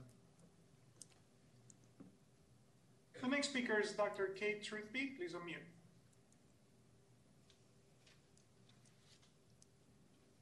All right, thank you. Can you hear me? We can hear you. Go ahead. Okay, to hear the nightmares concerning Nan McKay is just as relevant as Los Angeles County, San Francisco, where a lot of people who are having experienced homelessness are given these multi-million-dollar contracts and they're paying their staffs while the services are subpar. The primary staffing for Nan McKay are primarily Caucasian, with the exception of Camille Robinson, Jamila Burleson-Cashon, and perhaps Lanice Chandler. You have to have a majority of relative people who understand emergency housing, the need for those who live in public housing, the level of customer service, all of that you need to put in consideration. And to stop having these Europeans in lead that's misappropriating funding and not doing their job. So I just hope to see that there's a level of change, that Gavin Newsom pays attention and stop throwing millions of dollars, as well as HUD, to do oversight. And if you can't, that there's plenty of black and brown people that can do their job. So hopefully you don't renew Nan McKay's contract, and that you have people with knowledgeable experience to help with affordable and permanent housing. Thank you. President Rodoni? Yes, we have one more speaker, but the person already spoke. She's already spoke, yes. Only speak one time on an item, sorry. I'm going to bring it back to the chamber now to wrap this up. Good afternoon, Commissioners. My name is Barbara Rockford. I live in Mill Valley, and I'm a member of Friends of Golden Gate Village. I want to thank all the speakers today who have been so articulate about the issues with hiring this contractor, Nan McKay, and also talking about the poor pay that staff who work for MHA are receiving. I don't know what MHA's priorities are, but they don't seem to involve making sure that residents get the service they need and deserve regarding issues about whether they have paid their rent and are eligible to remain in subsidized housing. If MHA leadership were concerned about the tenants' payments and forms filled out not being laid off, why would you keep contracting with a firm that is a proven failure? Nan McKay is that firm. San Francisco Housing Authority is actually suing them. Residents have been complaining about them with no response except that she hopes to bring this service in-house. She said that last year. One of the things that really struck me is that case managers are saying their clients are being terrorized with false termination notices. People should never be terrorized in public and subsidized housing. We're supposed to be concerned about people. We're not supposed to be horrible corporate landlords, and that's what we're acting like it. And I just feel like we need to do better. Thank you. Your time's up. Hello. I just want to speak about my personal experience with recertification. So initially, I moved in. I got the approval for application in January of 2023. And so my application was approved by March, and I moved in the beginning of April. I was miscalculated for how much I was supposed to pay rent, and I wouldn't have known that hadn't I applied for the self-sufficiency family program. When I applied for that, she let me know, you're paying way too much rent with the income that you provided, and I had to go through this whole process to get my rent lowered to what I should have been paid. I just recertified. I got a notification on October 3rd that I needed to recertify. I put in the information by the 16th of October. I filled out everything by October 11th. On October 17th, I got an email saying that my application was initiated. November 3rd, I got another email saying that my application was not received. Then I got on the 6th, I went down to MHA resource office and asked if they can help me process the paperwork. She told me that everything was in and I didn't need to process anything. So she sent the email. And then again, on November 15th, I got another failure to recertification or eviction. I went down to there again on December 7th. And then again, on the 20th, I got another notification stating that they haven't received my paperwork. I had to call around. I don't know who my neighbor called. I'm not sure who I spoke to. But they, at the bottom line, they were the one who finalized my paperwork. and I finally got approval. Now I'm not even sure because my rent is exactly the same amount it was when I moved in, but my income hasn't changed. So, Thank you. Time's up. Thank you. Yes, my Nan McKay story. When Nan McKay's contract was $75,000, so you know how far back that was, I complained then because of the same issues then are the same issues now. Nan McKay, yes, being sued in San Francisco, that should stir up something in one or two of you at least. I got my letter from Nan McKay a few weeks back, and it was dated for the 16th that I had to turn my paperwork in, but the letter was dated the 16th itself. So that just shows you their mentality. Now you talk about this other consultant firm. Well, I remembered him when he was running it at the Housing Authority. It was one of the reasons why he went on and did him. Why can't he have more than 500? Sounds like to me he needs to give him an opportunity to see if he can step up to the plate, and while you're going through a transition period. Again, she had already a year ago and another year, but we're going to add on some more years. And for you as our commissioners, shame on you. You've heard the story, the stories.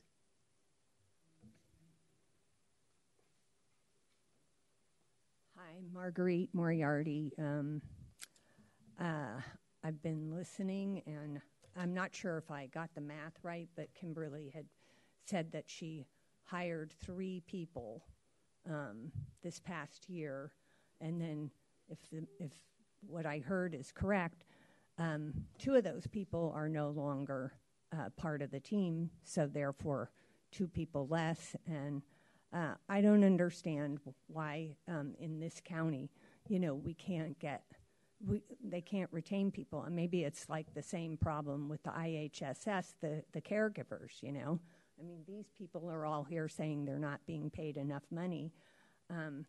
But the bottom line is that I also heard, it sounds like that there are computer systems that aren't even talking to each other, which explains maybe some of these letters that are going out that are inappropriate and then upsetting, these poor people. I mean, it's really unforgivable. And when we were doing the canvassing of the Golden Gate Village 10 months ago, I went into a woman's home, not in the high rise, but on the low level, and she was elderly in her wheelchair, and she said, quote, "I'm just grateful to have a roof over my head when it's raining out there."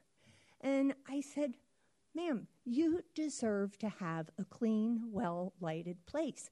And it's our responsibility." And I'm talking to people. I'm sending Felicia's book to people in Kentfield, on Laurel Grove Avenue, and in Kentfield off of Magnolia. And I'm going to keep on this until I'm finished. I'm with this group until I'm dead.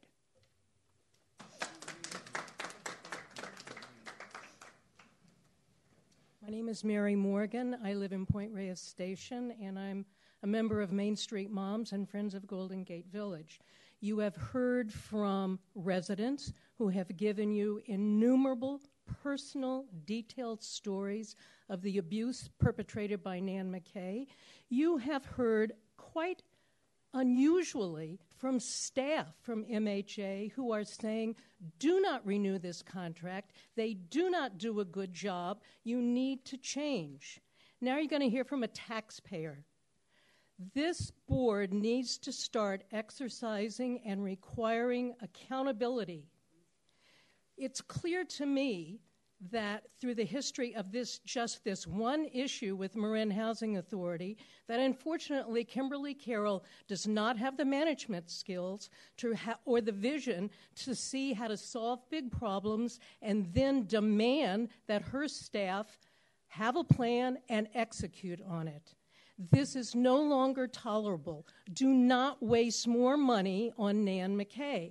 I completely agree with what Royce McLemore said. It's time to not award this contract to Nan McKay, but to award it to the other contractor who clearly has experience and the trust and respect of the people that contractor is supposed to serve. The choice is yours.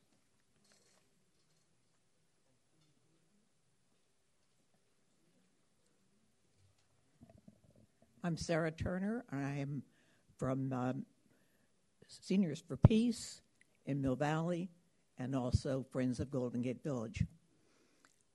I was struck in listening today that the most important issue was only mentioned once, and that was by Commissioner Lucan. Planning. Obviously, there has not been planning done to get us to this point where we have so limited options, but continuing something that we clearly know isn't working. Nothing happens without, as Commissioner Lucan said, no project happens without a goal, without steps, monitoring, planning, where are the people, where is money, how is it going to go, and when are we going to complete it? Now, the only thing that I have differ with Commissioner Lucan is the time that he set. We're in an emergency situation here. It's obvious from all the people that have talked about the deplorable situation that's happened during their recertification. We can't wait 3 months, 6 months to get a plan. We need a plan now, right now. And we need to have a goal that if we have to continue with a vendor that is incompetent, that we know when it will be over. And we can't wait till summer to start up knowing what the plan is. We need to do that now, right now, and that plan needs to come back within days, not months. Let's do it. Thank you. And make sure we're not, for lack of plan, in the same situation time and time again. Thank you. Thank you. Last speaker, please. One more speaker in the chamber, and then we're going to wrap this up. I just wanted to reiterate what everyone is saying and just say that you have residents and then you have workers and you have groups from opposite sides of the track that cannot come together and make up the same stories or lies. And I just want to support everyone here and say, please do not fund this group. Thank you. Thank you. All right, I'm going to bring it back to staff to see if they want to respond to any of that. But one question I'd like you to answer also is the other contractor that you decided to work at a lower level with, do we know about the capacity of that contractor? Do we know anything about them, and why did they end up second in this process? They're just getting started, so they have 2 employees total. They would like to probably take on more, and we'd like them to as they can get their staff up and get going. So that would be a plan to bring that back. So I'd like to, yes, I will acknowledge that we did say we were going to do this last year. And we have had a hard time staffing, getting staff, hiring staff, finding people to do this work. I don't think, I know we're not unique. It's across the Bay, at housing authorities across the Bay, at every industry pretty much you can see that it is very hard to find employees. So we are part of that. We do have, right now, we're allowing our staff to pretty much have a hybrid, so they work a few days in the office and a few days from home. We're trying to be as flexible with all of that. I feel like, to be honest, I've worked here a long time, and I feel like I do have a really good relationship with the staff. I know we're in the middle of a lot right now, and but the idea of the way this is being portrayed is challenging. But I get it. I get it. I'm going to own the fact that I did say last year as I sat here we were going to transition out, and we are still here. So I own that. I own it, and I am going to work with my team. We will come back. We can come back much sooner than 3 months with a plan of how we're going to transition either away from Nan McKay into another vendor or with another vendor and hiring new staff. That is our intention. We are hiring. We want to hire more eligibility workers to be back in the office. So I will come back with a plan. I don't have it right now, but that is what we will do. I'm going to go to Commissioner Rice, but one follow-up question. Is it okay if we only give this contract for a year at this point, and with the incentive to come back with a plan? How are you going to move forward with the staff, increase the staff so you can take on some of these tasks in-house?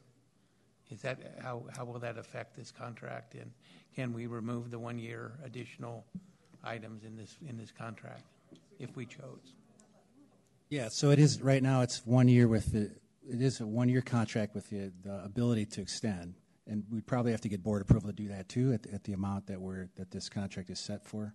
So we would have to probably get your approval in any event. But it's so you would have to come back with a 1 year. Yeah, extension. So with 30 days out from the end of the year, we'd have to come back and say, hey, we would like to extend it.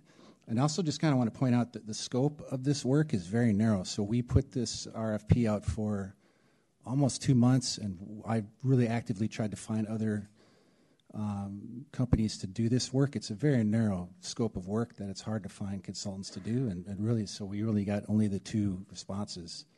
We sent it out. There was about 1,400 and some people had looked at it, evaluated it, and that type of thing. So it's hard to find someone to do this work as well. So. All right, Commissioner Rice. Yeah, thank you. A question.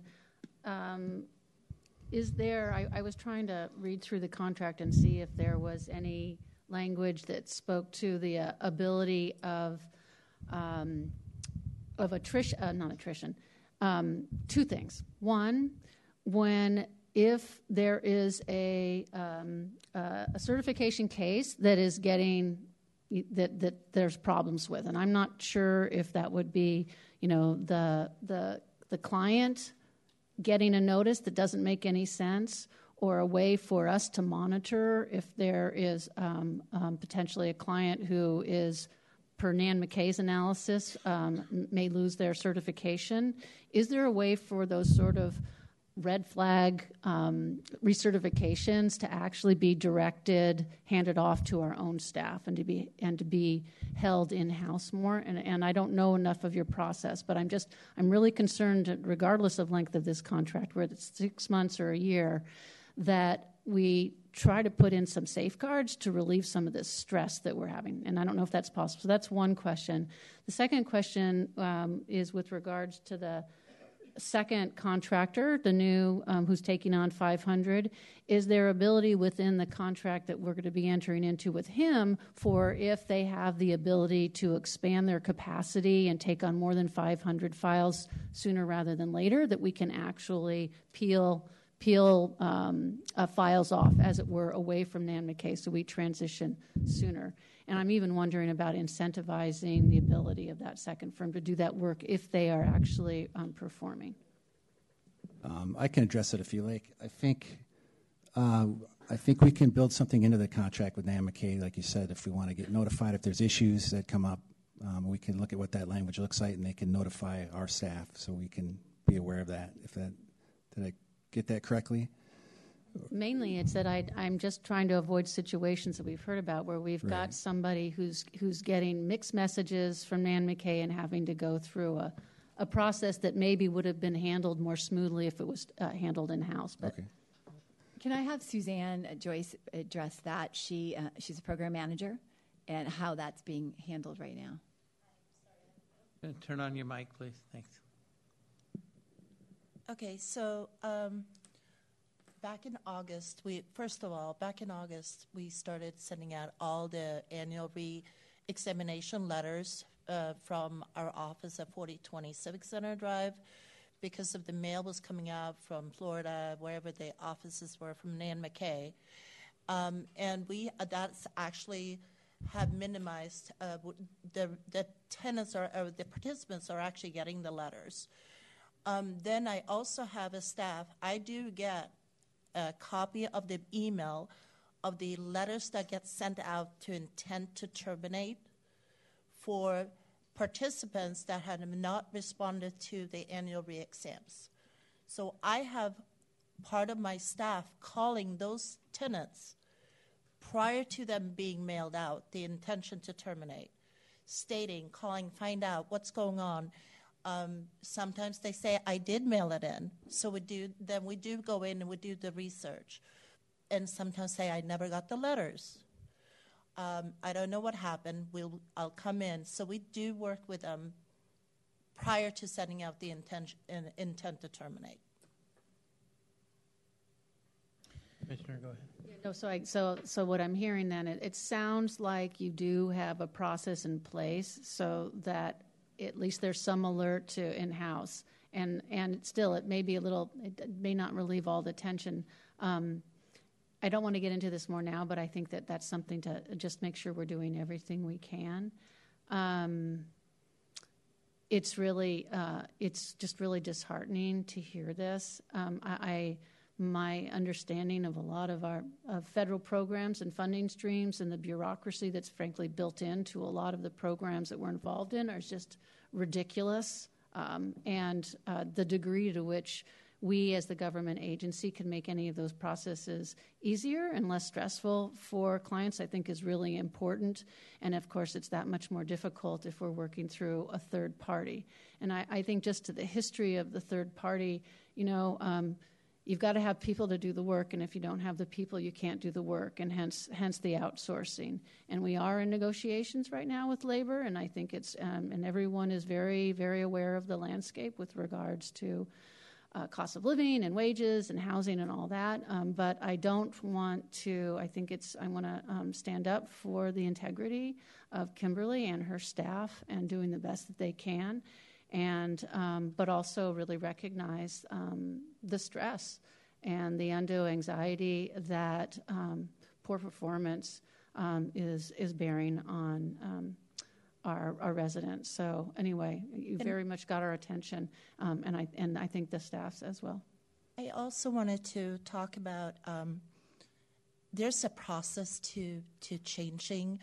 I was in the property management field for over 22 years. Prior to me going to Marin Housing Authority, I worked for three of the biggest management companies. We had vouchers, we had tax credit, we had compliance in-house. It's a complex things to do, and you want to make sure when you do these re-examinations, you want to make sure that you take care that you do not make a mistake, that it's the difference in having someone that's organized, that knows what they're doing, and it's really, really hard to hire people. So just to say, get rid of Nan McKay in 3 months, when we have over 2,500 vouchers that we annually have to do. The second thing is, too, when I came on board 2 years ago, we were coming out of COVID, and there was a lot of people that they didn't have to do the annual re-exam. And I think what happened, and this is why we've been sending out so many letters, because I think what happened, for 2 years, they didn't have to do it. You know what? I would probably forget, well, I haven't done my re-exam, I probably don't have to do it. So we started out very slowly sending these letters out, trying to get people back in the habit of coming in once a year. So I just wanted to explain a little bit. I do know a little bit about the background. Thank you. And then I'm sorry, if I could speak up to you just one last time. We really did strive to build into this, I think this time around, this flexibility that, as Nan McKay can take this on, they have the capacity, but we have this new vendor who, a lot of people are very excited about. You can kind of hear it. We can shift over to them, and then as we bring it back in-house. So we have a very flexible way of addressing it. So just wanted to put that on. Commissioner Canson. So I'm going to double down on what my fellow Commissioner Rice said, is that I think there needs to be some benchmarks that maybe Nan McKay needs to read now. I don't personally know about why some people weren't sent to recertification, like you said, Suzanne, but I know that I've had to fill out one every year since I've been here, and everybody I know has had to fill out one every year since I've been here. And I myself have had the same problems. I've had to email Kimberly, email Kathleen, and say, hey, I'm being threatened with eviction. They're saying they're not going to pay my rent, and it is an awful process. I think that the sooner that we can get maybe in-house, I mean, I know it's hard to hire people, but there are people getting laid off. So there's going to be people out there. And I think that I'm sure Kimberly is going to try as hard as she can to hire people, but I do think we need to transition as quickly as possible because I think Dan McKay has been underperforming for us and really has not been representing us well. And it causes you problems and it reflects bad on the agency, and that's not what we want. We want to do the best job we can do. We want to support your employees, your staff, and we want to support our tenants. So, Thank you, Sarah. Commissioner Moulton-Peters. Yeah, questions. What is the current expiration date of the current contract? Not this one that we're. Not this one. The current current one that Nan we McKay hold. that we're under. Pardon? The current Nan McKay contract you're That's asking correct. about? I think it was. Yeah, November 30th. I think it expired. So that's why we put it off for procurement. Is one of the reasons why. But yeah, November 30th. I think. Well, okay. Yeah. So I guess what I'm looking for is there. Are we working towards a renewal date that we have to hit? It doesn't sound like it if we haven't renewed it yet. No, this is a new contract with them. So, Okay. Yeah. Oh, yeah. So are we month to month? Okay. I see. Okay. Next question. I wanted to build on what Suzanne said. So it almost sounds like what we need is a corrective action plan. And Suzanne, you started on this by instituting some controls that weren't there. And I would feel better as a commissioner having that plan and those controls in front of me before I voted to approve this contract. And so if I would rather see this come back next month with some more detail on those controls that are going in place, the customer service, the resident service support that we have, and those, what did you call them, Supervisor Rice? Anyway, the solutions, the resolution process that we have. And then finally, I wanted to understand, so we have, is it over 2,500 recertifications a year that have to, or was it 3,000? What's the total number? Because it's significant that the new vendor has been given 500, which sounds like a good start to me. I don't know that you give a new vendor all 2,500 at once. That isn't how I would run my business. You need to prove yourself. So this is why we need a bridging strategy. And that's what I'm trying to get at is let's have a bridging strategy up close and a plan for how we're going to transition before we approve this contract. How did that go out of compliance? Well, I can answer that question. It is 3,000. It's 2,500 That's for what I vouchers thought. and 500 for Okay. public housing. And part of our plan is that the first priority was for this second vendor to take on the special programs because they needed more of the one-on-one communication and special needs. And then another priority would be to have the public housing folks also go in-house first. Okay. So probably having that all spelled out to this board would be useful. We're a little short on details today. And as I say, we need to understand the accountability controls and corrective action and really what are the guardrails on this contract to make sure that performance is what it needs to be. Okay, is that it, Commissioner? Yes. Anyone else? Additional comments or questions? So maybe you could, Chris, I'll let you go in a minute, but also to help us understand what are the impacts of this non-action? Are there some? Because I don't want to make things worse than they are currently. We've heard how bad they are today. Will this make it worse if we don't have a contract in place in sometime soon? Well, I can address one issue, which is this: it's 5-year contract has expired. HUD has a 5-year limit on contracts, and we are month to month, but we're technically out of compliance with HUD requirements, which is, 5 years the limit to a contract. So, okay. So it sounds like we can continue on the month-to-month until we work out this contract agreement. Yes. Kimberly, go ahead. Yes, I think, the impact would be that we wouldn't do annuals. And that could impact our HUD funding if we just stopped right now with Nan McKay. And quite honestly, we are at the level where with a HUD contract, we either need to get it approved again, or we can't just keep doing month to month. So if we want to do that, and I'll come back with a corrective action plan. I also don't know what Nan McKay is also a firm that we don't know how long they'll stay with us after this meeting as well. So there is some impacts here. But I think, our goal is to hire.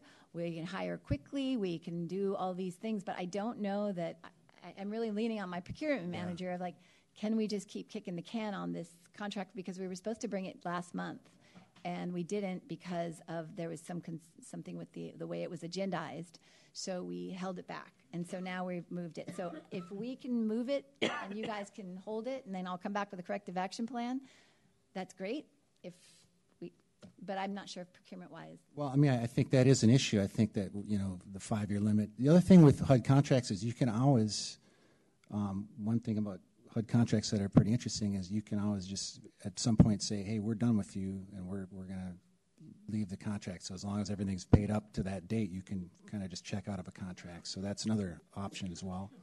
So, but it is an option. It is an issue to be out of contract. Okay. So I'm going to bring it back to the commissioners. See if we have some recommendations on what the I approach was just should be. going to ask this question. This is a not to exceed contract. So going to the last point you just made, if we have a contract but we don't send them any work, there's no monies owed. Is that correct, or is there a baseline amount that they're owed every month? No, it's a per service contract. Service contract yes. Okay. So I don't know enough about kind of the compliance issues and the potential risks there, but given that it is a not to exceed contract and that we do have a commitment from our staff to bring it back, we could consider, and I'll turn to my colleagues, is if we were to approve it, but with clear direction that we would come back at a certain point with that transition plan and what that would look like moving forward. So that's an option as well, I guess. Thank you. Commissioner Hall. My question is this second contractor, I'm familiar with him. He worked for us at one time in the Section 8 department. The question would be, does he have the capacity to take on these extra contracts? Well, he can get the capacity by hiring more people. At this point, he doesn't have the capacity, but I trust him. I know that he can do this. He just needs to ramp up. So, as I know it, and from the Bass administration, he's quite capable. So what is the problem with not just awarding him the contract? Well, again, he's new. He's a new consultant in this field. He has told us he's not ready to take it on. So I think that is why the way the contracts are built is we can decrease one and increase the other as we go. So we'll continue to do that. And just to kind of ride on that point, we can also, so he's at 500 now. If he can exceed that, we can amend the contract and steer more that direction if we want to. So that's an option too. So, okay. Commissioner. Yeah. So as a practical matter, our next meeting is in 2 weeks. Is that right? Yes, it is. Okay, that's not very long. I think we could delay the decision 2 weeks so that we can get better specificity on the protections and insurances we have going forward, that this next contract with Nan McKay is managed properly and with problem resolution process that Suzanne runs, and that there's a transition as the new vendor shows capability for that. You've got to hire and train. Anyway, I just think as a practical matter, 2 weeks is something I could live with for greater clarity and not approve it today. Sounds like a good motion. Okay, Sarah, do you have a comment? Just real quick, possibly you can reach out to Mr. Miller. Maybe he can come, or maybe he can, you can check with him again about what he can take, or if he's willing to hire additional staff, or he can come to the meeting and address us, whichever. Supervisor or Commissioner Rice, anything additional? No, I'm good with the 2 weeks. So we're looking for a path forward here, and would someone like to suggest a motion? I'll make that motion that we return in 2 weeks with greater specificity and a staff report regarding the protections and insurance to properly manage the Nan McKay contract for 1 year, and that we contemplate a transition to the second vendor as his capabilities allow. Okay. And I assume that means also transition to staff doing some of this work too. Yeah. So, okay, we have a motion and a second. Any questions about the motion? We have a second already, so thank you. All those in favor say aye. Aye. Oppose? Abstain? So we'll see you in 2 weeks with some more information on that item. Yeah. And thank you to our staff and to the community. Yeah. So item G, sorry, got the wrong. Yeah, item G. I got it. Yeah. Item G is request from MHA Director to authorize the Executive Director to exercise the option to purchase the property known as APN 022-70050 for an amount not to exceed $200,000 under the below market rate ownership program. Welcome. Yeah, I'm going to have Jeff Kelly talk about this item. All right, good afternoon, Commissioners. My name is Jeff Kelly. I'm the Home Ownership Program Manager, and I bring before you sort of a routine agenda item or action item here as part of the turnover of some of our BMR units. I'll give a little bit more background. This particular unit, a young gentleman was able to purchase this 20 years ago, won the lottery, bought it for about $83,000, has lived there for the last 20 years, has since gotten married, and so they're consolidating, looking for a larger home. So essentially they're looking at this as, this is a down payment for a larger home. So that's the background as to why this unit's turning over. And so, our ask here today is to authorize the Executive Director to be able to exercise the option to purchase. The amount to exceed it's not to exceed an amount of $200,000. The resale restricted price that we are contractually obligated to pay for it is $180,000, just over that.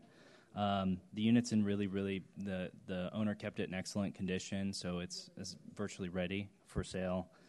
So this should be a quick turnaround. Looking towards spring to have this thing available. Once the unit's empty, we can put together some pictures and flyers, have it on our website. Send it out with the Golden Gate Village newsletter, and contact some of our partner agencies and nonprofit community partners to just let them know that units are coming available this year. Very good. Questions of staff? Sarah? I just wanted to commend Jeff on what a good job you're doing. Every time you come up here to present the BMR stuff, you're thorough. You've got your information, you're detailed, and I really appreciate you. Thank you. Other questions? All right. We're going to go to the public for public comment on this item. Looking online first. Al, I don't see anyone. There are no speakers in the queue. And then in the chamber, anyone want to speak on this item? Okay, bring it back to the commission. We're looking for a motion. Sarah, move it. Thank you. Then moved in second that we approve this action related to the below market rate home ownership program. All those in favor? Say aye. Oppose? Abstain? Thank you all. So now we are adjourning as Marin County Housing Authority to, I think, February 13th is the date? Yes. I think so. February 13th. Thank you. You. Thank you.